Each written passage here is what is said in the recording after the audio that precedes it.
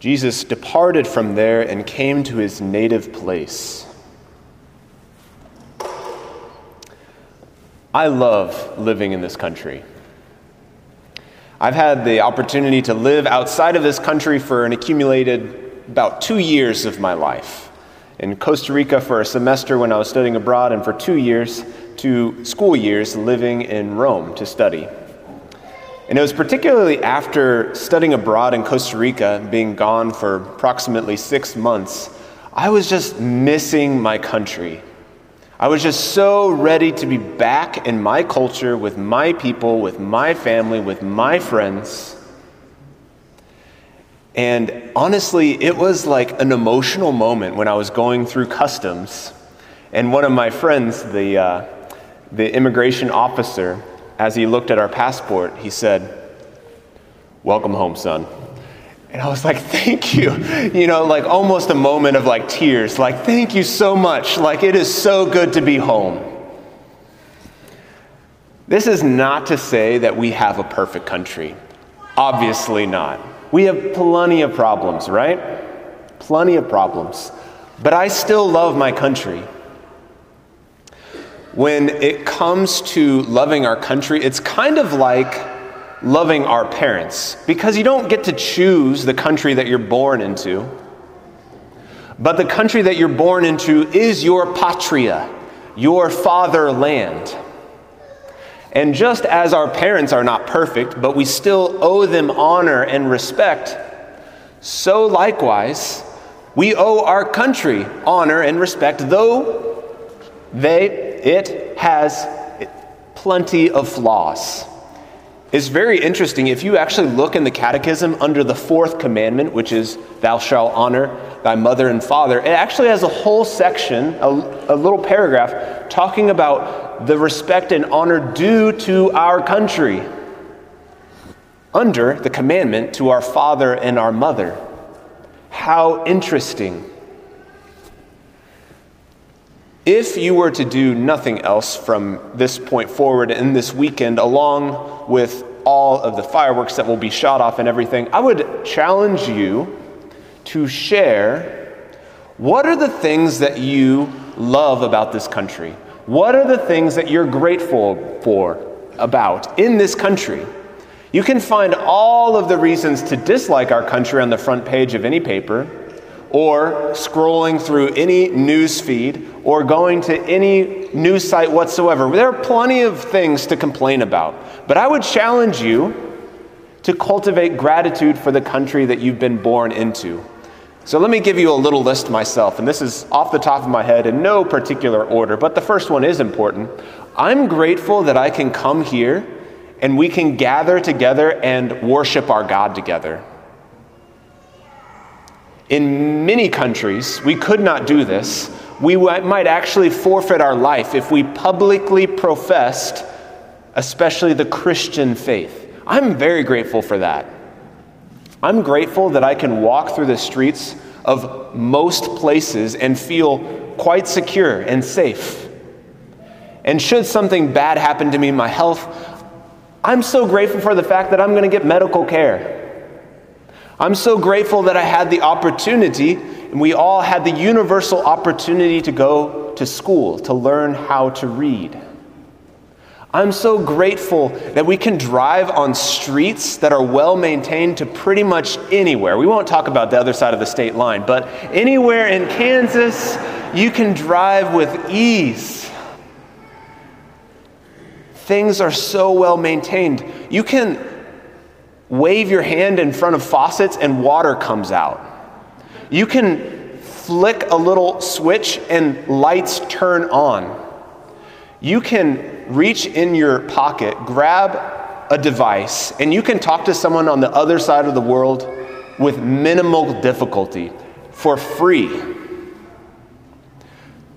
There are so many things that I am grateful for about living in this country that we just take for granted. And just like teenagers that complain about their parents, meanwhile, the parents are thinking, "You have no idea how good you have it." That's exactly how God looks at us Americans. He says, "You have no idea how good you have it." And we don't. And instead of being grateful, we complain about the things that we don't have, and we demand more. More, me. My rights, my rights, my rights. Did you know that every right comes with a corresponding responsibility? That we actually have to contribute in order to exercise those rights? We can't demand rights if we're not also contributing to society. So you're all familiar with this, probably even more so than me, but I did a little history lesson today. So you know the Declaration of Independence was basically written to King George III, right? Because he was a tyrant. In the Declaration of Independence, I believe they list 27 grievances against this king because he was a bona fide tyrant. And it talks about all of the ways that they had tried to pursue alternative means, and they had no choice but to separate themselves and declare themselves independent, vowing to each other their own lives, their own honor, in order to make this possible. They were willing to lay down their lives to make this declaration. And so I would propose to you and to all of us an opportunity to declare our independence. Not so much politically, but especially on a spiritual and in a universal kind of way. Because there is a tyrant who is living large right now. And you'll be disappointed because I'm not talking about a politician. The politicians, all of these people, they're shadows. They're not the enemy. I promise you that. There is something much bigger, someone much bigger, pulling all of these strings.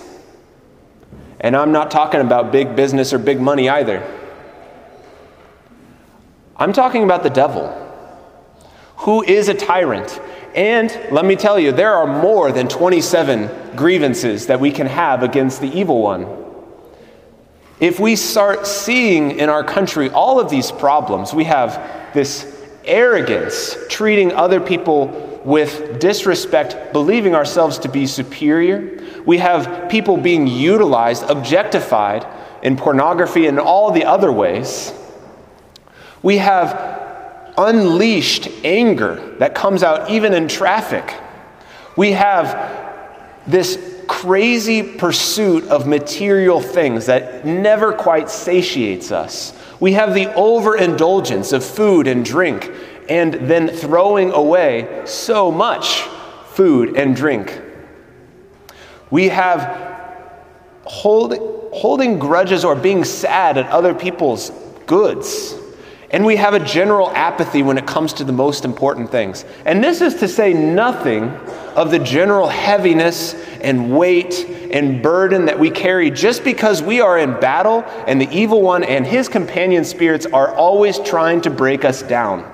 The anxiety, the depression, all of the oppression. It is real. It's the work of a tyrant. And he is real. How many times, even in this week, I could say, I just felt like attacked. It was not because of anything that was happening exteriorly in my life. It was just like this beating down. What is that? Tyrant. It's a tyrant. And so I invite all of us, along with giving thanksgiving to our country for all of the benefits that we have, I would invite you to make a declaration of your independence from this tyrant who is the devil. How do we do that? Most concretely, most powerfully, in an exorcism that is the most powerful. You go to confession. It's obvious, isn't it? The biggest problem with our country is not our political system, are not our politicians. It's human sin. It is choosing knowingly to reject God, reject others, and even to hurt ourselves. Unless this changes the human heart, nothing is going to change with our system. I promise you. I promise you. Unless we individually repent, unless we individually declare our independence from the evil one and his works, evil and sin, there is no way systemic change is going to happen. If you want to do something for your country, go to confession. Go to confession. We naturally want to complain so much about the things that we see, and there are plenty of those. But before we can even think about having the right to complain, let's acknowledge our own responsibility for contributing to that mess, because we're not as good as we think we are. We have all transgressed in one way or another. We have spread the tyranny of the evil one in one way or another every time we consented to sin. So I invite you, be grateful. Let's be grateful together for the gifts that we have in this country, and let's declare our independence. Jesus, you have given us an incalculable freedom, the glorious freedom of the children of God by our baptism. We ask you, Jesus, to bring that freedom to a new level within our hearts. We repent of any of the ways that we have compromised it willingly by sinning. Jesus, we ask that freedom might reign in our country, and we ask that it might reign first and foremost in our own hearts. As we receive you in this Eucharist, flood us with new freedom, with new peace, with new joy, with a spirit of conversion, a spirit of gratitude for the blessings that we have received. Jesus, we declare in your name, by your cross and by your resurrection, our independence from evil and from sin.